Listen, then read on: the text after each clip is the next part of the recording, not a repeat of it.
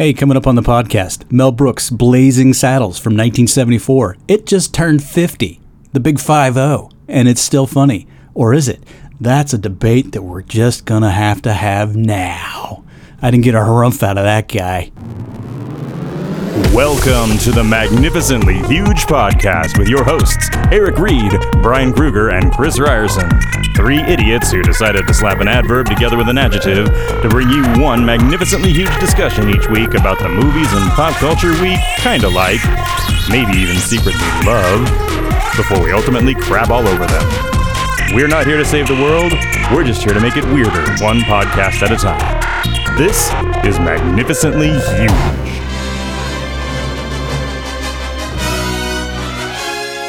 Oh, hey there, listener, and welcome to another Magnificently Huge podcast. This is Chris, and this week, along with Eric and Brian, we're going to celebrate the 50th anniversary. That's right, 50 of the Mel Brooks classic Blazing Saddles, the comedy, spoof, western, musical, metatextual, whatever, that is basically a foundational comedy movie for the ages. Does it hold up? That's what we're going to talk about, because some people are still sort of put off by this thing. It's very vulgar at times, it's silly, but also has a very good social commentary running throughout. It's shocking, really, that I would even have to mention that to you. If you've not seen this movie, then your life is empty. Go watch it now and then come back and listen. But yeah, we're going to go on and on about Blazing Saddles by Mel Brooks, the fantastic comic masterpiece, if you will. If you don't like what we had to say, then send us your hate mail to magnificentlyhuge@gmail.com. You can also catch us on Twitter.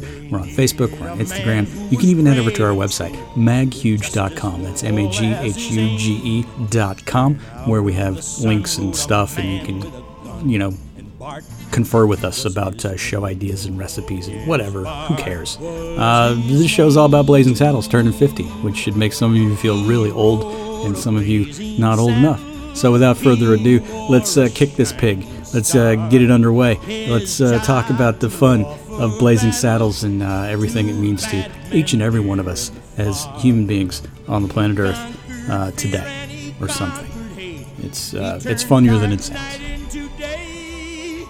Hey y'all, it's the Magnificently Huge Podcast. I'm Eric. Hey Eric, I'm Brian. Hey Eric and Brian, I'm Chris. And together, we're still Eric. A podcast. Yeah, you're supposed to say it. We're not Eric. Yeah. I don't know. Welcome back after a hiatus that was well earned. We are back. And back-to-back hiatuses around here. Yeah. Yeah, we got hiatuses coming out our hiatuses, if you know what I mean. So what have you been up to? I've not been world traveling, you assholes. Yeah. That's what I've been up to. Lucky. Did you? So Eric, did you go to Tokyo Disneyland? Was that why you went to Japan? This is something that bothers a lot of people in my life. I went to Tokyo, Japan only for Disney. I didn't go for anything in Tokyo. I only went for Disney. I didn't even think about the Disney angle. I was like, why is he going to Tokyo? It didn't even cross my mind. As soon as I told my wife, I'm like, yeah, we're taking a hiatus because travel and going to. Oh, cool. I'm like, yeah, they're probably going to fucking Disneyland. Yeah. And sure enough. Yeah. And nothing else. Yeah. That's so. And people are like at work are like, what? I'm like, yeah. I don't want to experience another culture. I want to see a Disneyland I haven't seen. You just want to see Disney. Culture. It's just not Japanese. But how many have you been to now? You've been to the Euro Disney. Yeah. The land, the world, Euro Disney, and Disney Japan. And I'm too scared to go to China. So I won't be going to those. I would say just call that one done and move on. Let me just say, Disney Sea, which is they have a Magic Kingdom and a thing called Disney Sea, which is their version, I guess, of Disney California, is really neat because you go in and it's a very sort of faux Italian village kind of look with a big volcano. You walk into the volcano and the volcano spirals down and there's rides and attractions in the volcano. And it's all very Jules Verne steampunky. It's really cool. This is Disney Sea somehow. with the volcano and the Jules Verne. That all sounds very You Only Live Twice to me. Did you run into Blofeld and his ninja army? Just secret volcano lair. Just me being the only like really tall white guy. Yeah. It was loaded with Japanese people. And there's something very weird. I've walking around with a bunch of Japanese people. They are all beautiful. It is weird. They are all like perfect. And I am utterly unattracted to them. Does that make sense? It's like they are perfect human specimens, and at the same time, there's something very. Are you a sexual racist? Is that what you're saying? Neutral about them. Maybe that's it. But I asked my wife, and she said the same thing. It's like, yeah, they're all beautiful, and they're all very whatever. I mean, you're attracted to what you're attracted to. That just means that you're not providing competition to the people who are attracted to them, and that's fine. That's fine. I have a feeling what it is that I'm attracted to like grungy, and there's nothing grungy about any of them because they're all very perfect. And you want a little funk, like, is what you're saying. There's a thing where like young women post high school, they'll like meet up and have like a girls trip, and they'll go do stuff. But apparently, they all wear their school uniforms.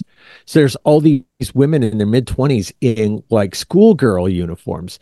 If I were like schoolgirl uniform pervy, I might be into that. But as I'm watching, I'm just like, what the fuck? Eric, you're in your 50s. It's good that you're not like horned up about that. I'm not saying it's bad. I'm just saying I don't understand. And like I saw just a ton of uniforms. I'm like, there's no way there's this many schools out of session. And my wife had to explain it to me. Well, yeah, the very little I do know about Japan through like documentaries and et cetera, there seems to be a high level of niche fetish stuff going on in that country.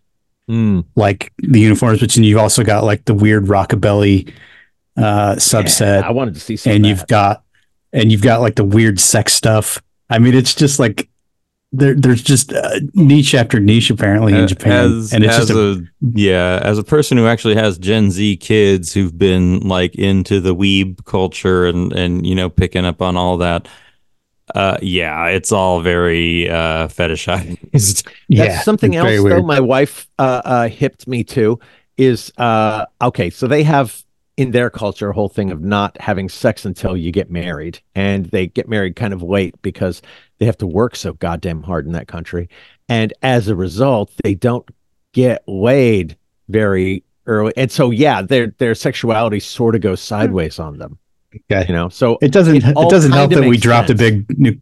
Yeah, it doesn't help that we dropped a big nuke on them back in the 40s. That certainly, took away the more, dangerous elements. You don't hear like Imperial Japan rants the way you hear Nazi rants these days. I think it was a bit more successful. What happened? It was pretty decisive. Yeah. Okay. So, good. I didn't hear the answer to the question. Which Disney park is the best? Of them all, Euro Disney, Disney Paris, whatever we call it now. Disney Paris, I think we call it now. Yeah, it's always going to be Euro Disney to me. Sorry. The thing is, they have they went full bore into the Jules Verne thing, and it's so cool. The steampunkedness of it.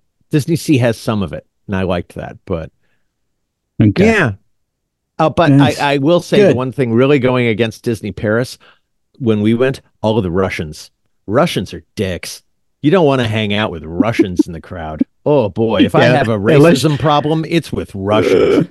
Yeah, unless you're Tucker Carlson, you can just take a flying leap, Ruski. Well, you kind of have to like Russians because nobody else likes him because he's a dick.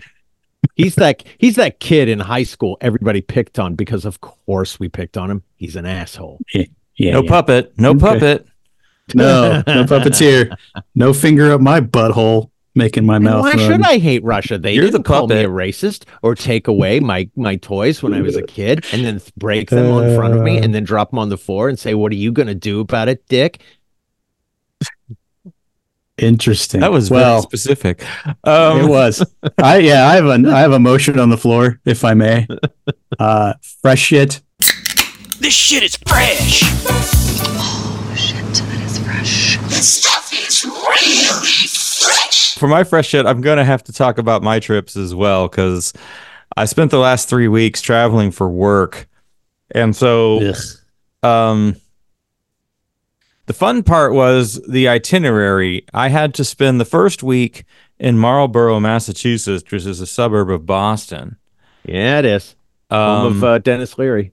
And so Marlborough, at least the part of Marlborough we were in, was like any town USA. It was just all monoculture, all chain stores, and surrounded by hotels. It was very convenient, but very bland.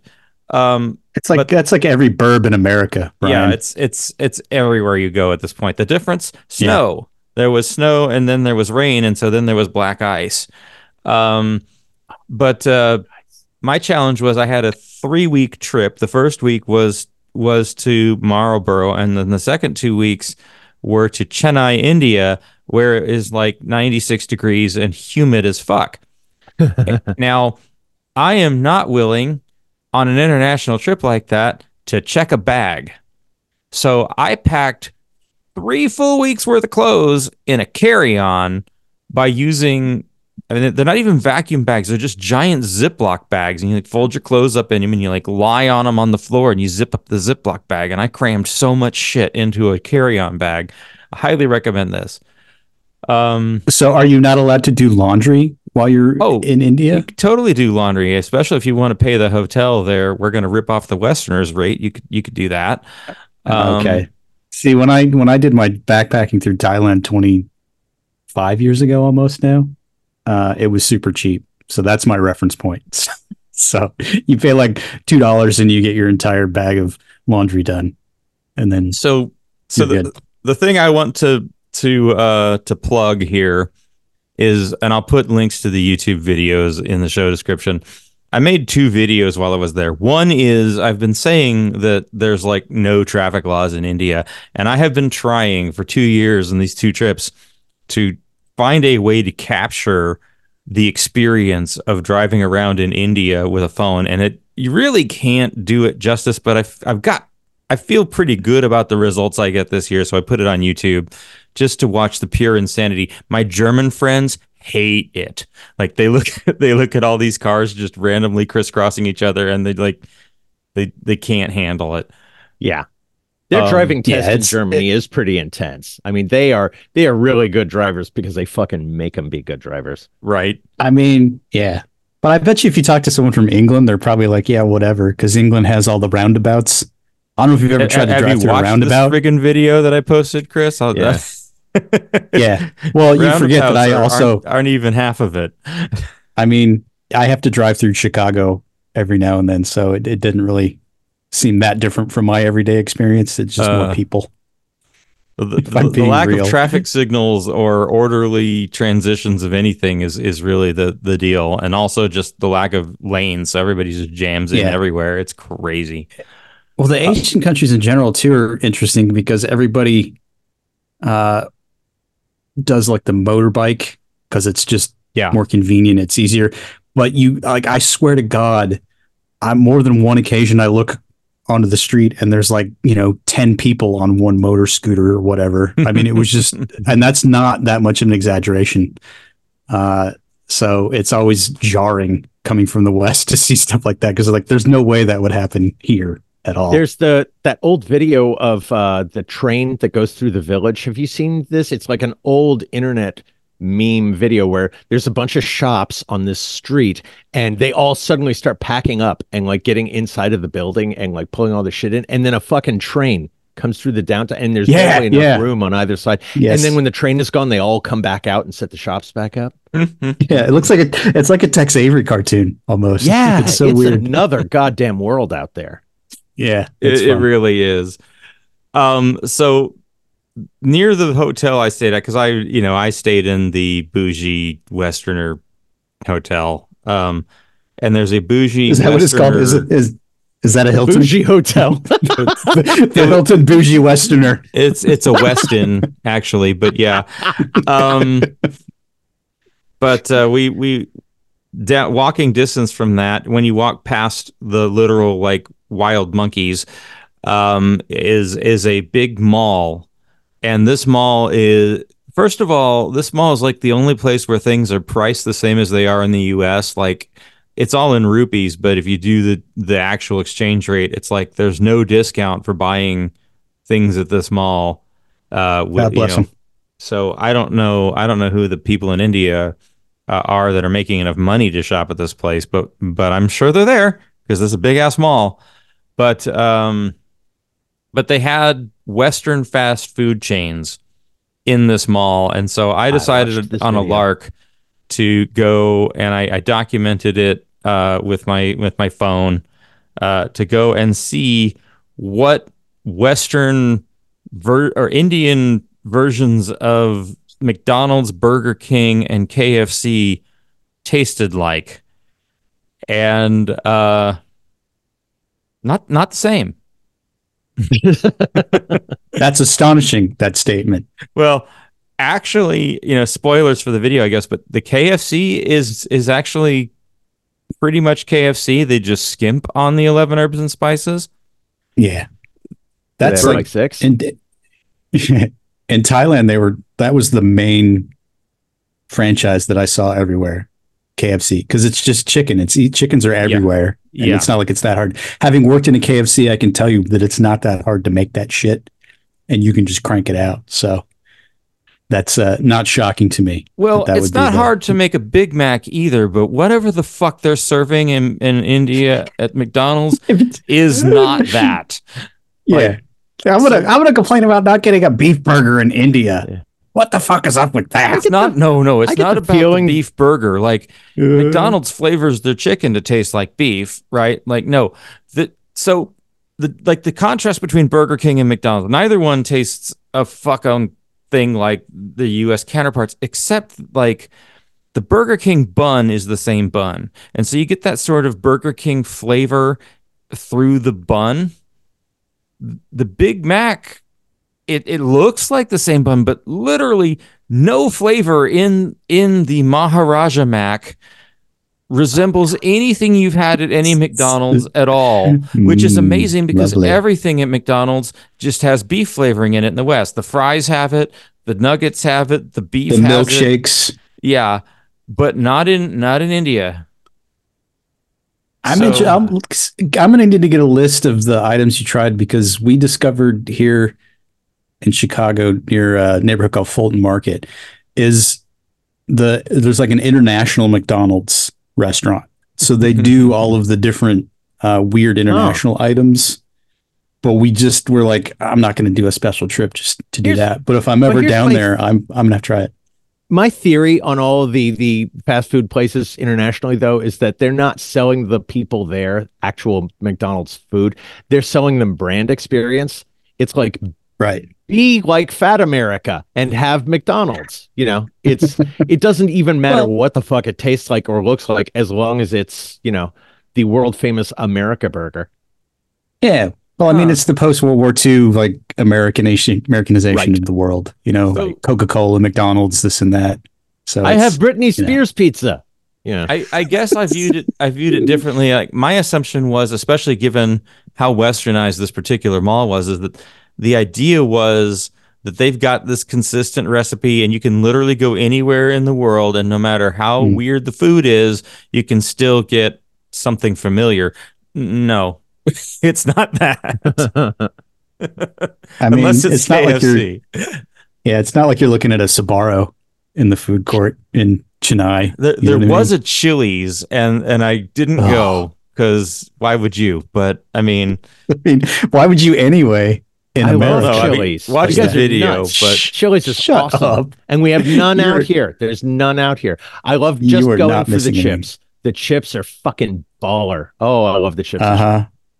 Yeah. Okay. Yeah. Okay. Anyway, good for you. I like the chips at Chili's. This ends our travel blogging podcast, I guess. Did anybody actually watch anything or read anything or? I mean, I've got one that you're gonna like. I can already feel your eyes rolling into the back of your skull as I'm about to mention it. So let me preface it. There's from the 60s. No, even better. Okay. It's from the 70s. From the 70s. So my normal streaming services, I've grown really bored with. So it's Not very hard. difficult for me to find something that's not monoculture. You know, I need that like heroin jab in the vein kind of thing. So that leads you to some weird rabbit holes. And there's this one channel app or whatever called Tubi TV, TUBI, Sure. I use it. and they do like yeah, and they do like brief commercials and stuff, so it's not too jarring. But I've discovered a treasure trove of old Sid and Marty Krofft bullshit, Oh, okay. like Electra Woman and Dyna Girl. Yeah. So I watched the first episode of that, and the dad from My Big Fat Greek Wedding is the villain, and it's just it's the most it's Sid and Marty Krofft always bugs me because it's like you might as well just do it as a cheap ass animated TV show like Hanna-Barbera or whatever, but instead you have the same aesthetic, but they're using real people in place of the cartoon actors, and it's just this weird. I mean, when you're a kid it didn't really register, but as an adult you're like, this is just pathetic on so many levels, yet I am still watching 30 minutes later. So that sort of led me into you might like this, and so I found the Bay City Rollers show, which only had like 6 episodes or 8 episodes or something from 1978, and it started as it was the Croft replacement Superstar show, Hour. I think, for Captain Cool and the Kongs. It was something, but it started as the Croft Superstar Hour. G-A-Y. Night. Yeah. S-A-T-U-Y. Well, here's the thing: is you get the Bay City Rollers, who are basically right at their acme. They're pretty much on the other side of the slide, and you can tell that they're going to just start their downward spiral. So someone in their management thought it would be a good idea Sunday to morning. do like a kids show on Saturday. And it's just the weirdest thing because let me summarize every episode to you in this way. It starts with the Bay City Rollers doing a song live, and I'm using air quotes because it's audience is in the background. It's The same way the Yeah, Partridge it's- Family did live. Yeah. yes, yeah, or Top of the Pops or any of that shit. And they do a song, but I have yet to see them do Saturday Night, which is their big giant hit that everybody knows. They had other songs? Cool. Yeah, that was it. I'm like, well, where's the other songs? They've got one called Rock and Roll Love Letter that seems to come up quite a bit. So they do a song on this stage, and they've got like flash pods that keep going off, like it's a big stadium show. But it's obviously canned, and the singer every now and then will fuck up the lip sync, and and everybody's like, well, we're playing instruments, but we're not. Blah, blah, blah. And so every time the show starts, each episode, the drum kit is in a different spot, and I guess that's their way to mask the fact that they filmed all of these in one day. It's just so like in one episode it's in the back, and one it's like off to the left, and one it's just square up in front. So that was jarring.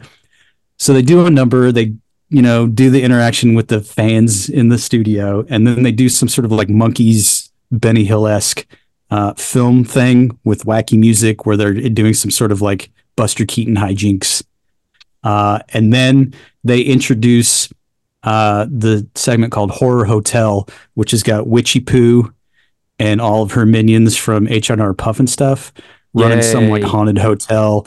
And then it's a 30-minute show, guys. The haunted I hotel watched portion, it every week. Yeah, it takes up like 10 to 12 minutes of every fucking episode, this haunted hotel. And the Bay City Rollers are only in one of them. It was just like they just drop it in. It's jarring. It's not funny ever.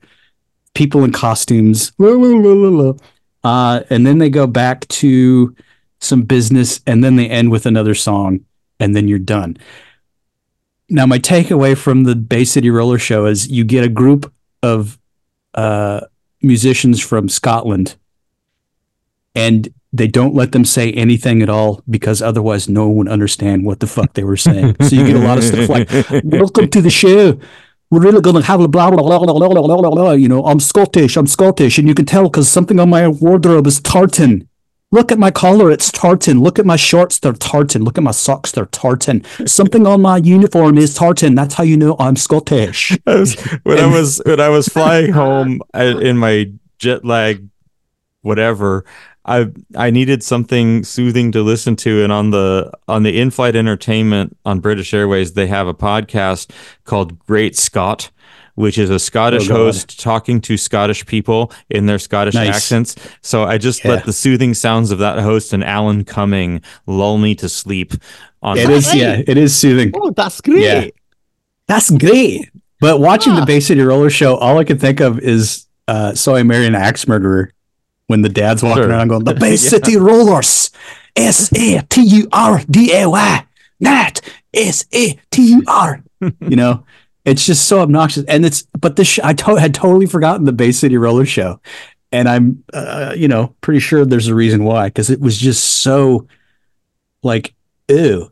Like, who thought this was a good idea? And then you think, well, Sid and Marty Krofft, there's a shit ton of drugs in the 70s, so it's no wonder that our generation is just screwed up because of shit like this. Is there anything at the same time? I think Scottish rock band Franz Ferdinand. You know what they were missing? A Saturday morning TV show.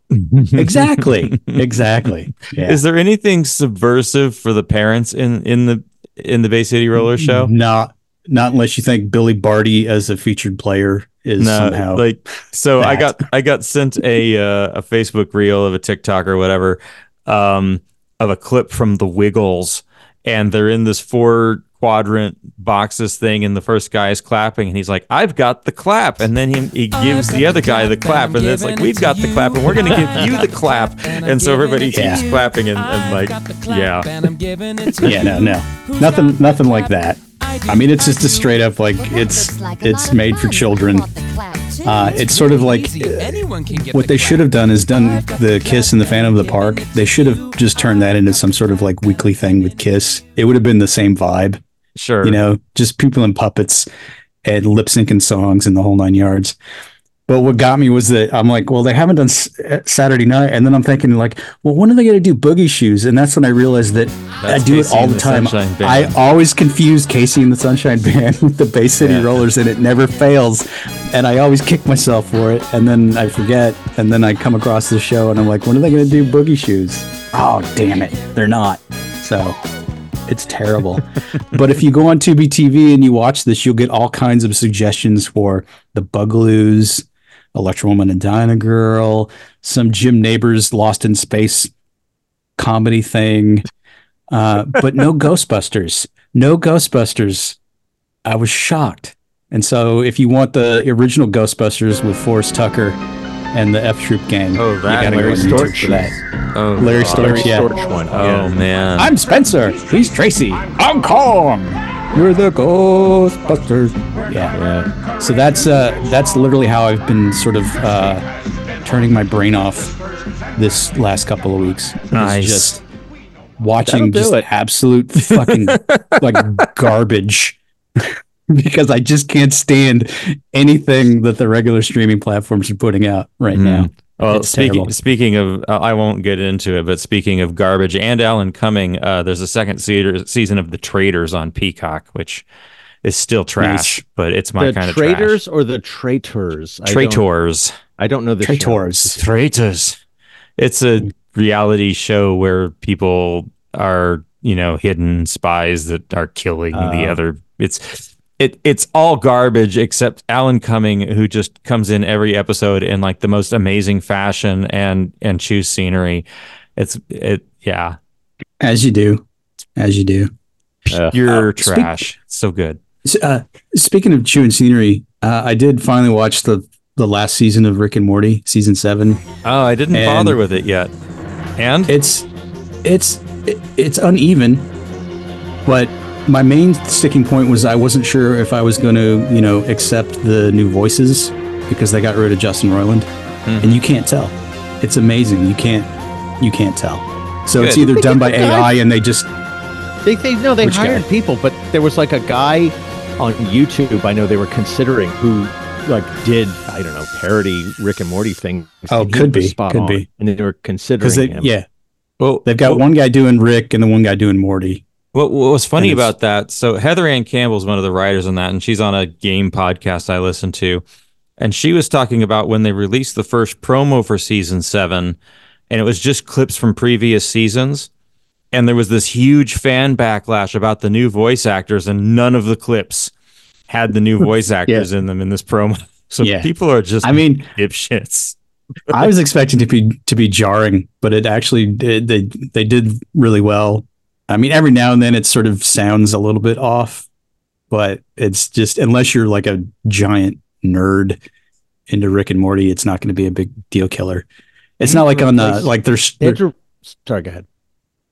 I'll say it's not like their show Solar Opposites on Hulu, where they literally just recast a different actor and just said, "Hey, fuck it, we're a sci-fi comedy cartoon show. We can do whatever the fuck we want." So now he's got a new voice. That is exactly what I was going to say next. Is that Solar Opposites? They actually wrote in a thing where the guy's brain gets switched out or something into a new body. Yeah. And Dan Stevens is the guy who does the voice, who sounds nothing like Justin Roiland. Dan Stevens is British. English. He was on Downton Abbey. He was in Legion. Go see Legion on FX. Great show. So that was, to me, very funny. So then I was sort of skeptical coming into season 7 of Rick and Morty. But it works. Because all you need to do for Morty is, oh, geez, Rick, I don't know. You know, that's his shtick. Shut up, Morty. And then, and they do it well. My only beef with this season is they rely too heavily on repetitious jokes, where it's like it's like almost a Seth MacFarlane thing, where you do the joke and then you do like the sequence montage or whatever, and then you just keep doing it and doing it and doing it because it's just, they've written it into the show, and it gets a little tedious. But a couple of the episodes they're disturbing, but they're also pretty freaking hilarious. I won't ruin it for you if you're going to watch it. You got the indigestion burps while talking about Rick and Morty. Yeah. I think that was, you can't not on point. You can't not. And then I will say, have you seen it yet, Eric? No. Or no? No, I've not. The final episode of season 7 is one of the most blasphemous things I have ever seen on any television show ever. And the basic gist is that the Vatican manages to get a hold of Bigfoot from Rick and then turns him into like a religious warrior for the Pope. Oh, I thought you were going to say something like they say Star Trek Voyager is the best Star Trek. No. Okay. Maybe that's season 8. Hey, okay. There's your Star Trek reference. Everybody take a drink. Okay. Yeah, take a drink.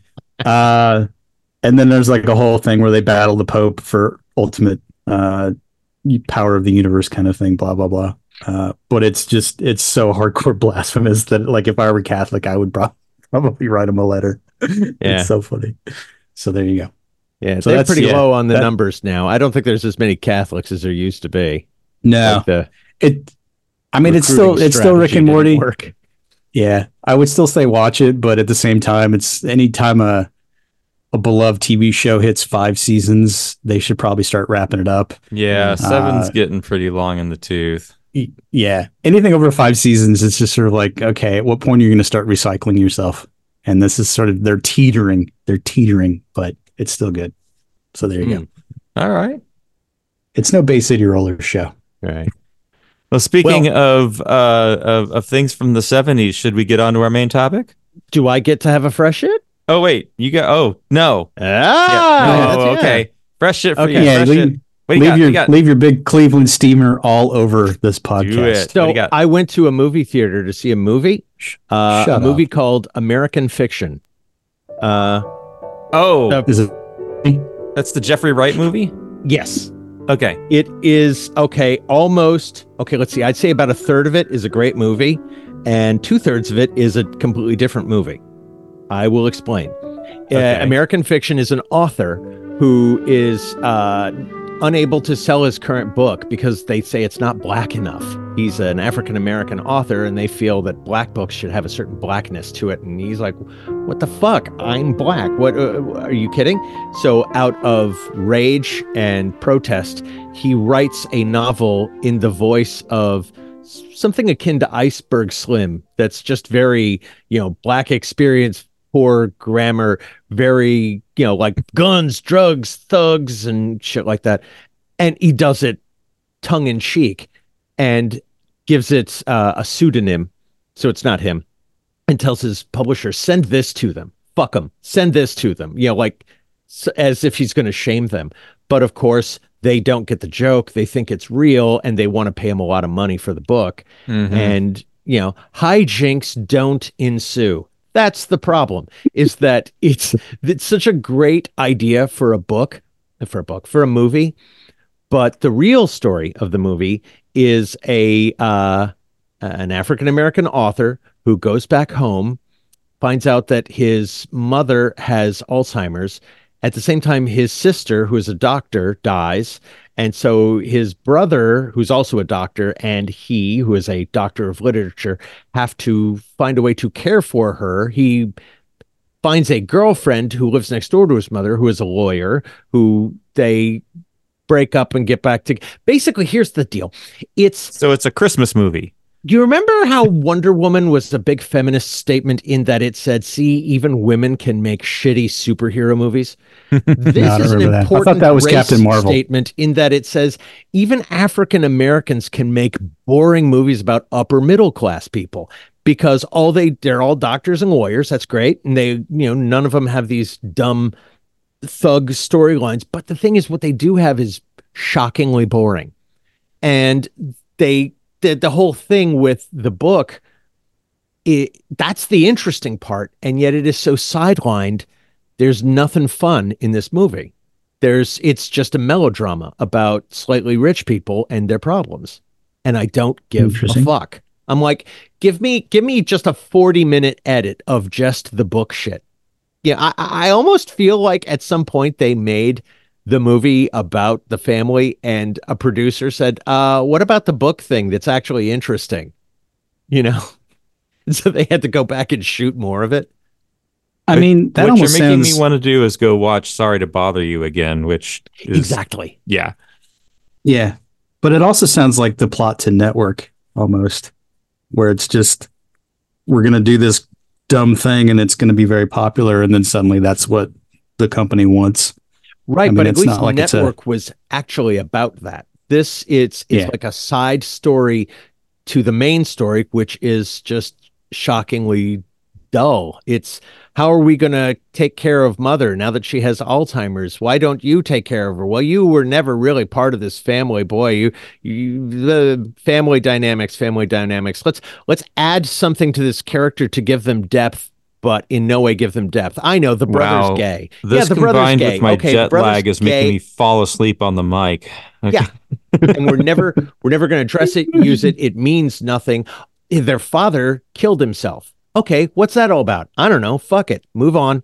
It's just, it's aggravating. And it's all dressed in this way that says, if you don't get it, you're stupid.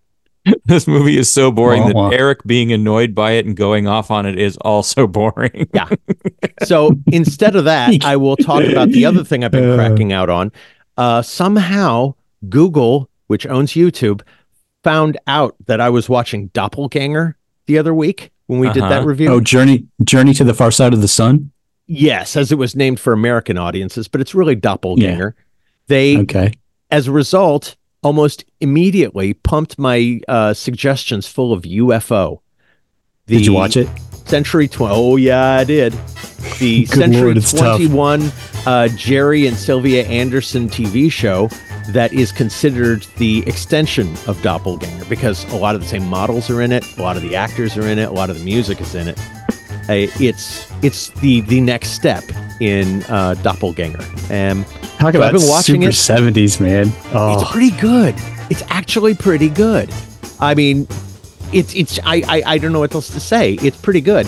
What's funny is I didn't know this because it was on ITV. They were always being shown out of sequence, and so they couldn't. And at one point, they had to switch studios, and so that delayed production, so they couldn't get all their actors back. Basically, every episode has main characters for a TV show that don't show up again. And you really get the sense that it's a huge organization because the director of this thing, who's a big deal, you think, isn't a big deal the next episode. And then he shows up again later. It's crazy. Isn't this UFO 2 is like that's what Space 1999 was spun off of. Okay, so they got one season of UFO, and they went to do season an a. How do they do it in England? A A series. series. Yes, they go to do series too, and they revamp it so much. They were going to make UFO 1999, and they changed around so much they just made it Space 1999. And I see now why I loved Doppelganger and why I like UFO is Space 1999 was fucking dark. It was heavy. It's like people died a lot on that show. And as a kid, that was intense. And I see now it's the Star Wars, Star Trek stuff, but brutaler, I guess. Yeah. So I then started watching Space 1999, and I realized that's a show that is underrated. I wish they'd have gotten a third series in which they discover that the moon really was artificially created and is a spaceship, which explains why they can travel around so easily. Moonfall. Yeah, I like the fact that the original story for Space 1999 was the aliens, whatever, blew up Earth. Mm-hmm. But they said, no, that's too dark. We can't do that. So like, let's just blow up the moon. It's like, so not even considering everything that would go wrong with Earth once the moon was no longer there. It's like, that's another thing no one's going to notice. I want them to like have an episode in this third series where they do find Earth again because they discover they can pilot the moon, and they come back and everyone on Earth is dead because there's nothing pushing the tides. So the oceans go stagnant and disease takes over the Earth, which is what would happen. Yeah. But it's good times. Yeah. Good times. I really love the fuck out of Space 1999. I'm really very disappointed in American fiction. Well, there you go. Highbrow, lowbrow. Highbrow, lowbrow. And which is which? Wah, wah, wah, wah. And that's the fresh shit. So here's the deal. If you don't feel old already, Blazing Saddles has just turned 50. 50. So it came out in February 1974, and just became a huge boffo success that nobody anticipated because apparently it's vulgar. Yeah. Do you get that sense watching it that it's vulgar? Oh yeah. I would say, given the sensibilities of today, if you're a 20-something watching it, get ready to get triggered. Yeah. Well, this is the deal. The movie's 50 years old, and this is what is most impressive about it, is that I still watch it today and I cringe. I'm like, oh, shit. Did they really? Oh, my God. And it's like... It's 50 years old, and we haven't gotten any less racist, is what we're going to learn watching Blazing. It's not even racist. Mongo like rape. I mean, there's a lot in here that you can... And it's, I mean, they poke a lot of sacred cows, but it's the fact that you can watch other stuff and it doesn't age well, like Animal House or whatever, where it's, it may be funny to a certain subsection, but Blazing Saddles, I mean, it's in your face. I think a lot of that comes from Richard Pryor being one of the writers. Mel Brooks just being Mel Brooks and just going, if it's funny, we'll put it in. We're doing the thing where we assume the audience has watched the movie and knows what the fuck we're talking about. If you're listening to a podcast about Blazing Saddles and you do not know what Blazing Saddles is, I don't really know how to help you. Pause it, go on Netflix and watch it and come back. But maybe let's give a quick recap of the synopsis. It's the granddaddy of all parody movies. The railroad wants to build a railroad through a town, and they need to get the town to go away so they can build their railroad. So they send their outlaws in to raid the town and drive everyone away. And the townspeople write a letter to the governor demanding they get a sheriff to help them with this. And so to help make the town go away, the railroad gets in there and sends them a black sheriff because, of course, then everyone will move out because, well, come on, he's black. And then hijinks ensue. And Gene Wilder is a gunslinger who crawled into a bottle and is hanging out in the jail cell being Gene Wilder. Waco Kid. Yeah. My name's Jim. Most people just call me Jim. That's his big moment. But it's basically they're taking all of the Western tropes that this up is into Mel Brooks' 1974. Western. Like, Mel Yeah. Brooks making a whole bunch of different genre riffs. Young Frankenstein is the old Universal horror films, and Spaceballs is Right. Star Wars, and Robin Hood Men in Tights, blah blah blah. This is the Western.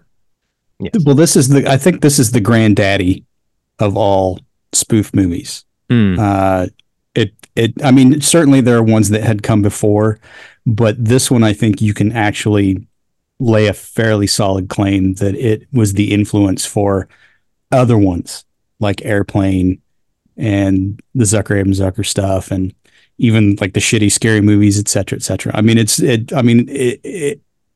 of its own. And until you get to stuff like Young Frankenstein later in 1974 and then beyond, it's like it still stands apart, but it still pushes all of the hot buttons today. And that's what I'm so amazed by, is that it's still a matter of you watch Blazing Saddles and you still get uncomfortable at times, even though you're laughing. Also, that the studio had a problem with a lot that was in this movie too. So even then, it was released, but barely.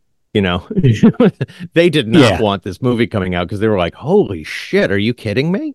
I mean, the sheriff is, but yeah. But I like that they let you know right from the start that it is what it is. So you get that crazy, like golden age Western movie theme song.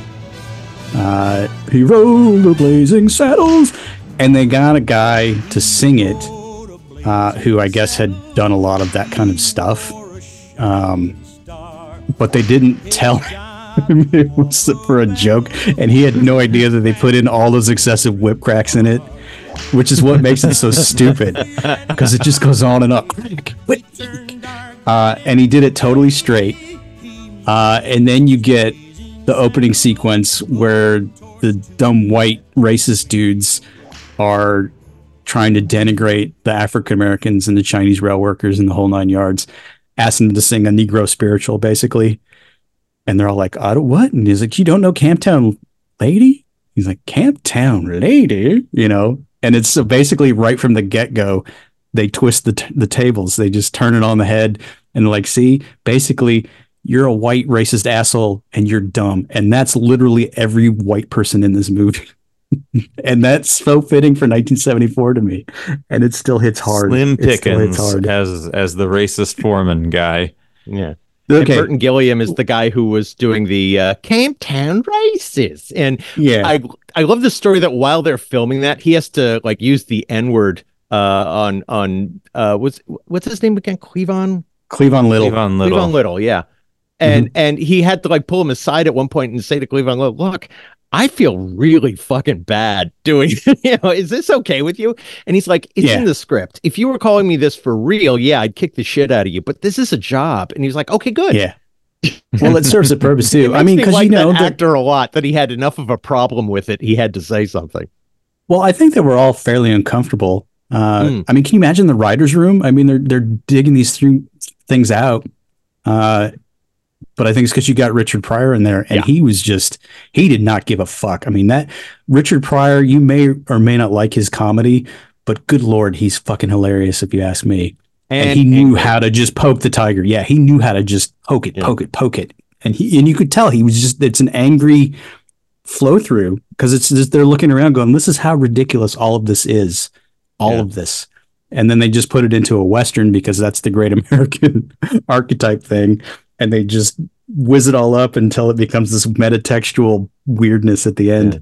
That's the lost thing with Richard Pryor, I think, is how much people used to say, well, just deal with it. The racism in America. And his response was, okay, this is how I'm dealing with it. And it came out just gruesome. Yeah. But I don't think if you didn't have Mel Brooks on this thing, it wouldn't have worked. Because he's just crazy enough, but he also had enough stature. And I think there were only a couple of jokes I think he pulled, from what I recall, that when you read about him, why they got pulled, it's just sort of like, that doesn't make any sense, but whatever. But I think it was to, maybe to play some of the studio game. But he would get notes like, you need to take this out. And he'd be like, yeah, okay, sure, we'll take it out. And then he wouldn't do it because he's like, screw you. What are you going to do? Not release my movie? So it's just that anarchic thing from top to bottom. But right in that first 5 minutes, you get Slim Pickens with one of my favorite lines to this day. And I will just say this if I get exasperated. What in the wide world of sports is it going on? Yeah. I mean, that's just indelible in my brain. But I was thinking back watching this as a kid, which you probably shouldn't, but I'm going to go out on a limb and say that at least two of us saw this first on the sanitized, edited for TV version. I'm pretty sure Eric probably saw it on cable. I saw it on cable because he had cable. So I honestly don't know what version of it I saw first. I mean, it's been around for so long. Yeah, in so but many you think ways. Like by the time we first came into it, we were, I don't know, probably pushing 10 years old, if that. Sure, maybe pushing late 70s. 10 years old. Yeah. Oh my God. Yeah, we were almost unfuckable. Yeah, but it's just the idea that Blazing Saddles almost immediately established itself as a comedy cornerstone in the few years between when it came out and then we were old enough to actually understand some of it. You know what I mean? Mm-hmm. And so it's a testament to how well the comedy holds up, because some of it is very not funny, haha.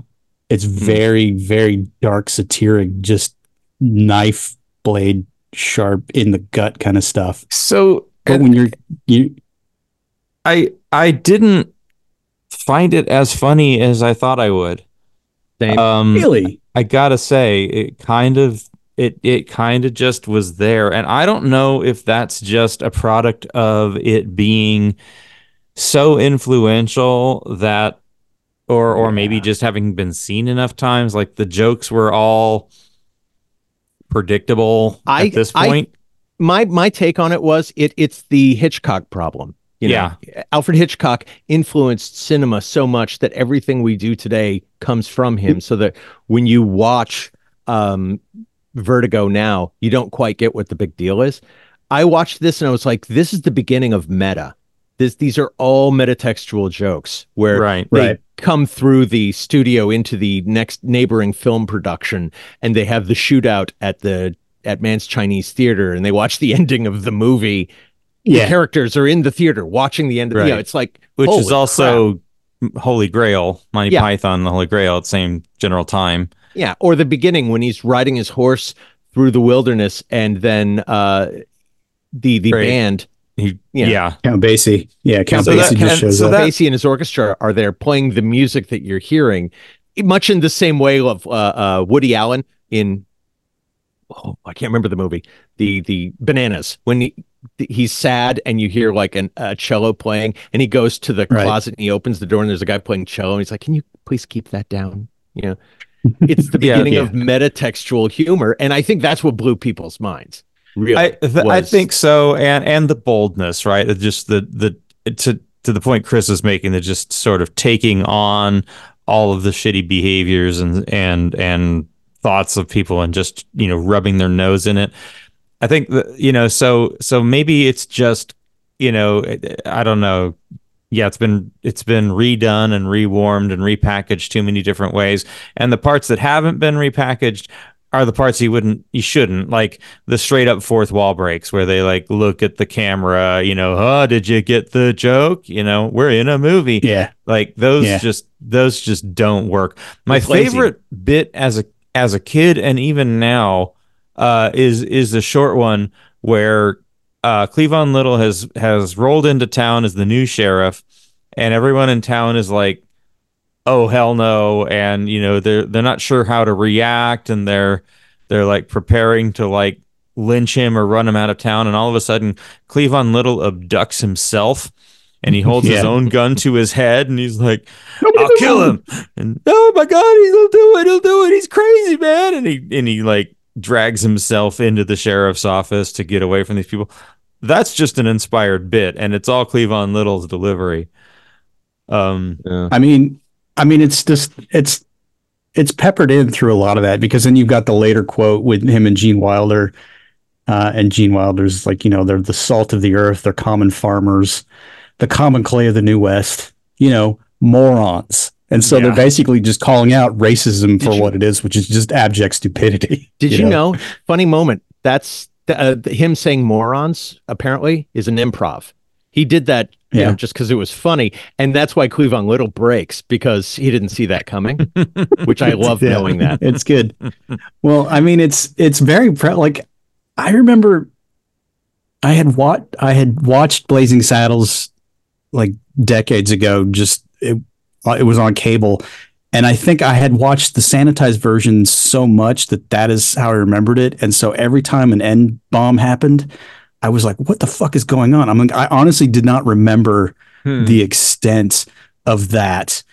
And then years later, you see an interview with Mel Brooks talking about it, and where he had a lot of conflict with the studios because of all of the N-bombs.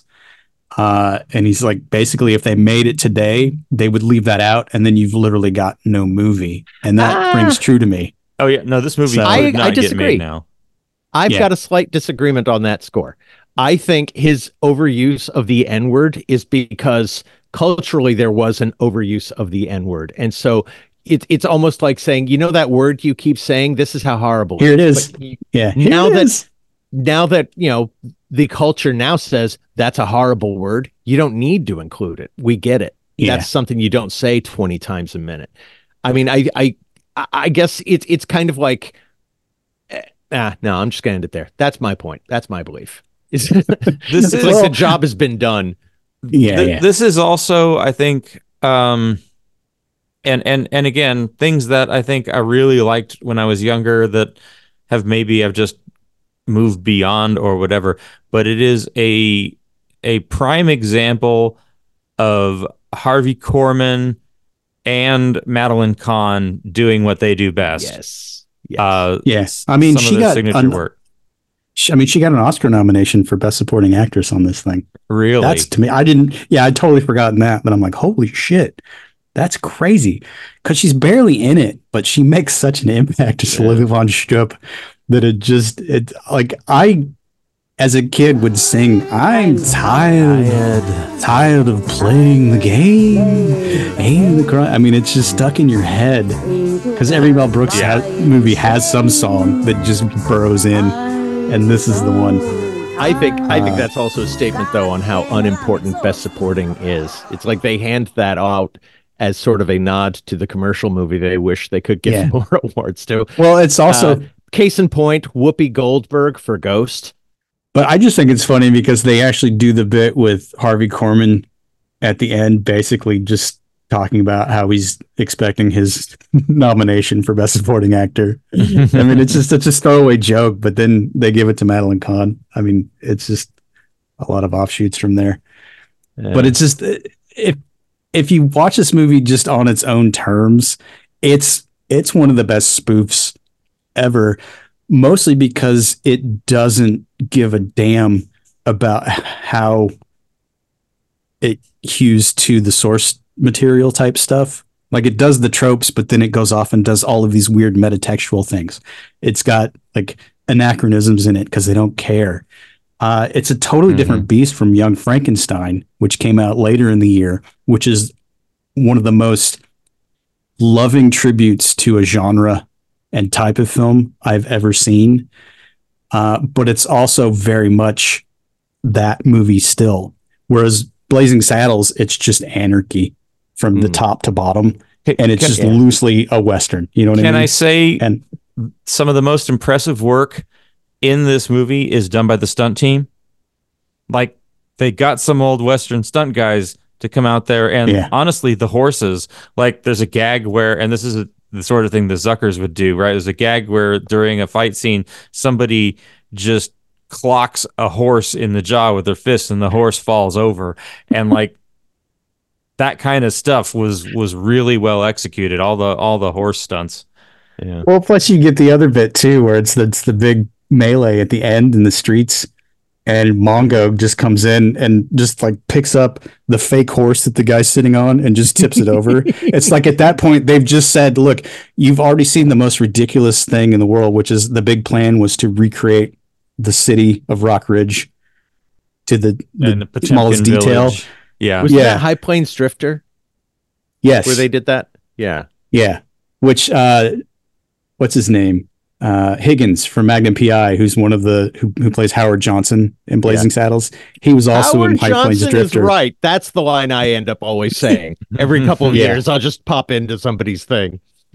That's one of those stealth jokes too that over the last couple of years has sort of made itself aware to me. Is every principal town's councilman in Rock Ridge is named Johnson, yet the town is named Rock Ridge. That makes me laugh every fucking time because it's just that is so like I don't know if it's intentional or not, but it's just funny. Oh, it's a dick joke. I'm sure Mel Brooks was intentional. Yeah, but it's also just so inherently quotable. Maybe not as much as Airplane over the long haul. But there are still some like, What in the Wild Wild World Sports. But there's also the scene in the governor's office where Headley Lamar is hatching his plan. And then Headley. Yes. That's Headley. And then you like work. Hello, boys. I missed you. Yeah, harumph. And he gets everybody to start harumping, and then he just stops. I didn't get a harumph out of that guy. That's like every meeting at work I've ever been in. It's like there's that moment. So it's just murmur. It's so inherently funny. You murmur. Thank you for that genuine frontier gibberish. Yeah. This was the thing that floored me. You've all seen First Blood, correct? The first Rambo movie. The Rambo movie? Yeah, the first one. Yeah. Okay. The guy that plays the in Blazing Saddles, he was the deputy sheriff who gets shot. Yeah. in First Blood. And I'm like, why does this guy look familiar? And then I had to look it up. The asshole guy, like, yeah. Oh. Yeah. Good times. Anyway, that's a sidebar. But I think that the thing that really intrigues me is why Blazing Saddles is still so revered. I mean, you've got like you said, Brian, it doesn't play as well to you now, but it's still a foundational comedy as far as it's a foundational comedy. But also, again, I think part of its enduring appeal is they simply can't remake it, right? Like you have to watch the original. Yeah, that is true. That is true. Like it's like a brand. It's like Coke. It's like Xerox. It's like Kleenex. It's like you say Blazing Saddles, and everybody knows immediately. They can try to remake RoboCop or Total Recall and do a bad job of it, and people will be like, "You should just watch the originals." No one's going to even try to touch this thing. It is what it is, and you leave it the fuck alone, right? Yeah. Also, it's a style of comedy that's not really popular anymore. Every time they try and do one of these kinds of slapstick hijinks kind of airplane movies, like all the Not Another Blank movies they made. Yeah. Those suck, and everybody knows they suck. And that's those don't understand the assignment, right? So all of those are is they're trying to riff on a cultural moment, and so the jokes in those movies are reliant on the audience being familiar with movies that came out in the last couple of years, and they're doing riffs on scenes from that, and to some degree, I think that's part of why some of these Mel Brooks movies fade, like High Anxiety, right? It's playing on all the Hitchcock scenes, and the more familiar you are with the tropes and the movies that are being referenced, the more it sort of tickles your funny bone, or at the very least, gives you that sense of being on the ends. And Blazing Saddles, is riffing on the Westerns. And so it's a bit removed from the source material. It isn't expecting the audience to be as current. It's not playing off of specifics as much. Although I'm Westerns sure there's some of that still I popular. forgot. I mean, there was still a Western film genre that was popular. I mean, it was sort of on the wane somewhat by 74. But it was because you were getting that was big, and so that's why Blazing Saddles could come out when it did. It's like it's not going to have to compete with actual westerns. No, but being on the Wayne, haha, right? There's no John Wayne parody, right? There's no character coming in and just doing a scene from a John Wayne movie. There's, none of that. It's I see. Yeah. right. Well, but here's the deal: is that Mel Brooks offered the Waco Kid role to John Wayne originally. Yeah. But I understand what you're saying. There isn't like a specific reference to a specific like film. Like yeah. They aren't repeating lines from My Darling Clementine in an ironic fashion. Right. This is why Top Secret works and Scary Movie doesn't now. Yeah. But I think, you've hit the nail on the head, as it were, for Blazing Saddles, because it's not interested in the character so much as it is the tropes that are involved with the Western, but recycling it into a time and culture that's right after the Civil Rights Act.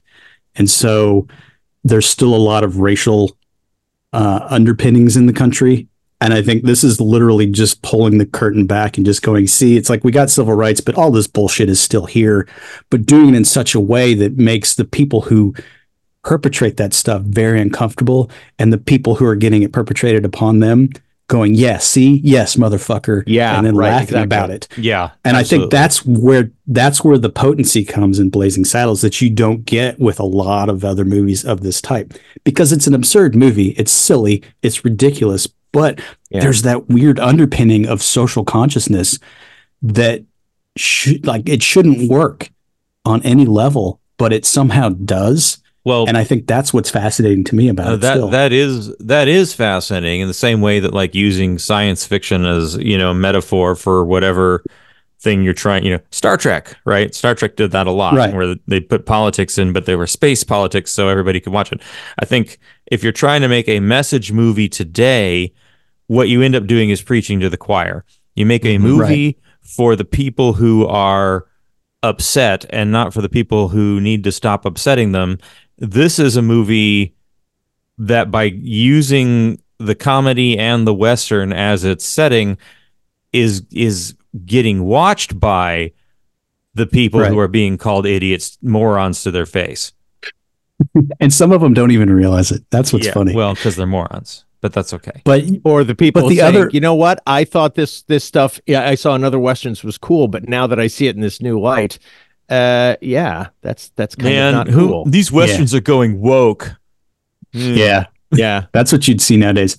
But here's the deal. It's like you get all of that, but then you also have an extended scene that's just nothing but one giant fart joke. And it's funny. I'm not going to argue with anybody that says it's not. Yeah. But here's what's funny about the fart scene is the fact that after one or two, you're like, okay, haha. And then it just goes on to Seth MacFarlane lengths where it just doesn't stop. And that's the one time where that kind of humor just always makes me laugh harder. Because it's sort of like you chuckle, but then you're like, okay, I get it. And they're just literally bludgeoning you with this ongoing fart joke. And it's just, it's so jarring because it doesn't have anything to do with the message of the movie. It's just there to make people laugh. And but another world reference too, because cowboys are in those movies are always eating beans. And I'm sure at some point must have said, boy, all those beans, it must have stunk, right? Yeah. And so it's just, it's a movie that goes from just razor sharp satire to just the total puerile, like kid joke stuff. And there's no barometer. It's like it literally within the same scene, you can have all of that. And it's just boom, boom, boom, boom. It's like a ping pong ball in a room sealed by itself. And it just doesn't stop. And that's literally, I think, where the humor references go. It's like, that's why you get stuff like Airplane and then these other like scary movies or whatever. But like Brian said, the later people, they miss the assignment. They don't understand why Blazing Saddles is funny. They just think it's more of an SNL thing where it's like you just got to pepper them with all of the current put riffs. In as many jokes as you can and hope something hits. Yeah. Which, to be fair, Top Secret has, but again, that's also a hit miss ratio. That's actually jokes. Yeah. So it's just funny. But to look at Blazing Saddles as just a historical film artifact I think it will continue to hold up because it's the baseline for so much that came afterwards, and it's hard to overemphasize that. I can't really put it into words because we've all seen enough of movies that I think sort of filtered them in, but it's sort of like Star Wars came out, and that was sort of a filtration of the old pulpy sci-fi stuff from the 40s and 50s, but then suddenly Star Wars became sort of the baseline for all of the fucking sci-fi that came after it, and that's kind of what this is for comedy for me. It's just it influenced so much because it showed that you could do the anarchic stuff but have a social voice with it, and that's ultimately what I love most about Blazing Saddles. You say it's hard we could to probably have a really overemphasize- great. Okay. Go ahead. We could probably have a really great show in the future where we dissect a really shitty version of Star Wars and talk about that and how it similarly misses the assignment. But Didn't I see we what you're do doing. that? We've done that I repeatedly. can't believe it's not Star Wars episode. Yeah, it's tough. It's no Star Trek, I'll grant you. Chris, you say it's hard to overemphasize that, but I wonder if Seth MacFarlane tried to overemphasize that point, if he'd overdo it to the point where it was funny. That's Well, have you that's my have you callback seen for it. Have you seen A Million Ways to Die in the West? I love that movie. That's like- I don't care. People shit on it all the time. I think it's great.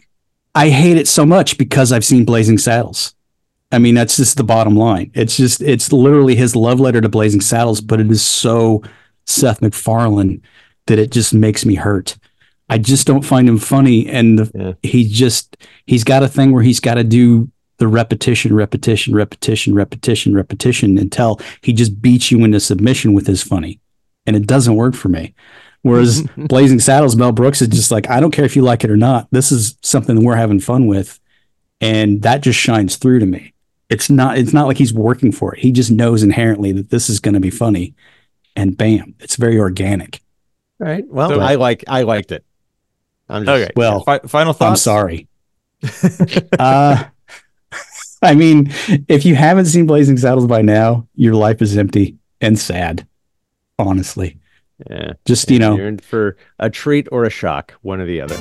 Or both. throw out Hold your out hands, your hands. stick out your tush, Hands on your hips. Give Give them a push. give him a push. And that's what you do when you listen to the Magnificently Huge podcast every week, because you subscribe to it. Oh, And then you shared it with your friends on social media. yeah. And then you went to our website, maghuge.com, maghuge.com. Nice. And you found all the old episodes and links to email us and all of our socials. So you know what to do. I mean, yeah. I didn't get a harumph out of that guy. Harumph.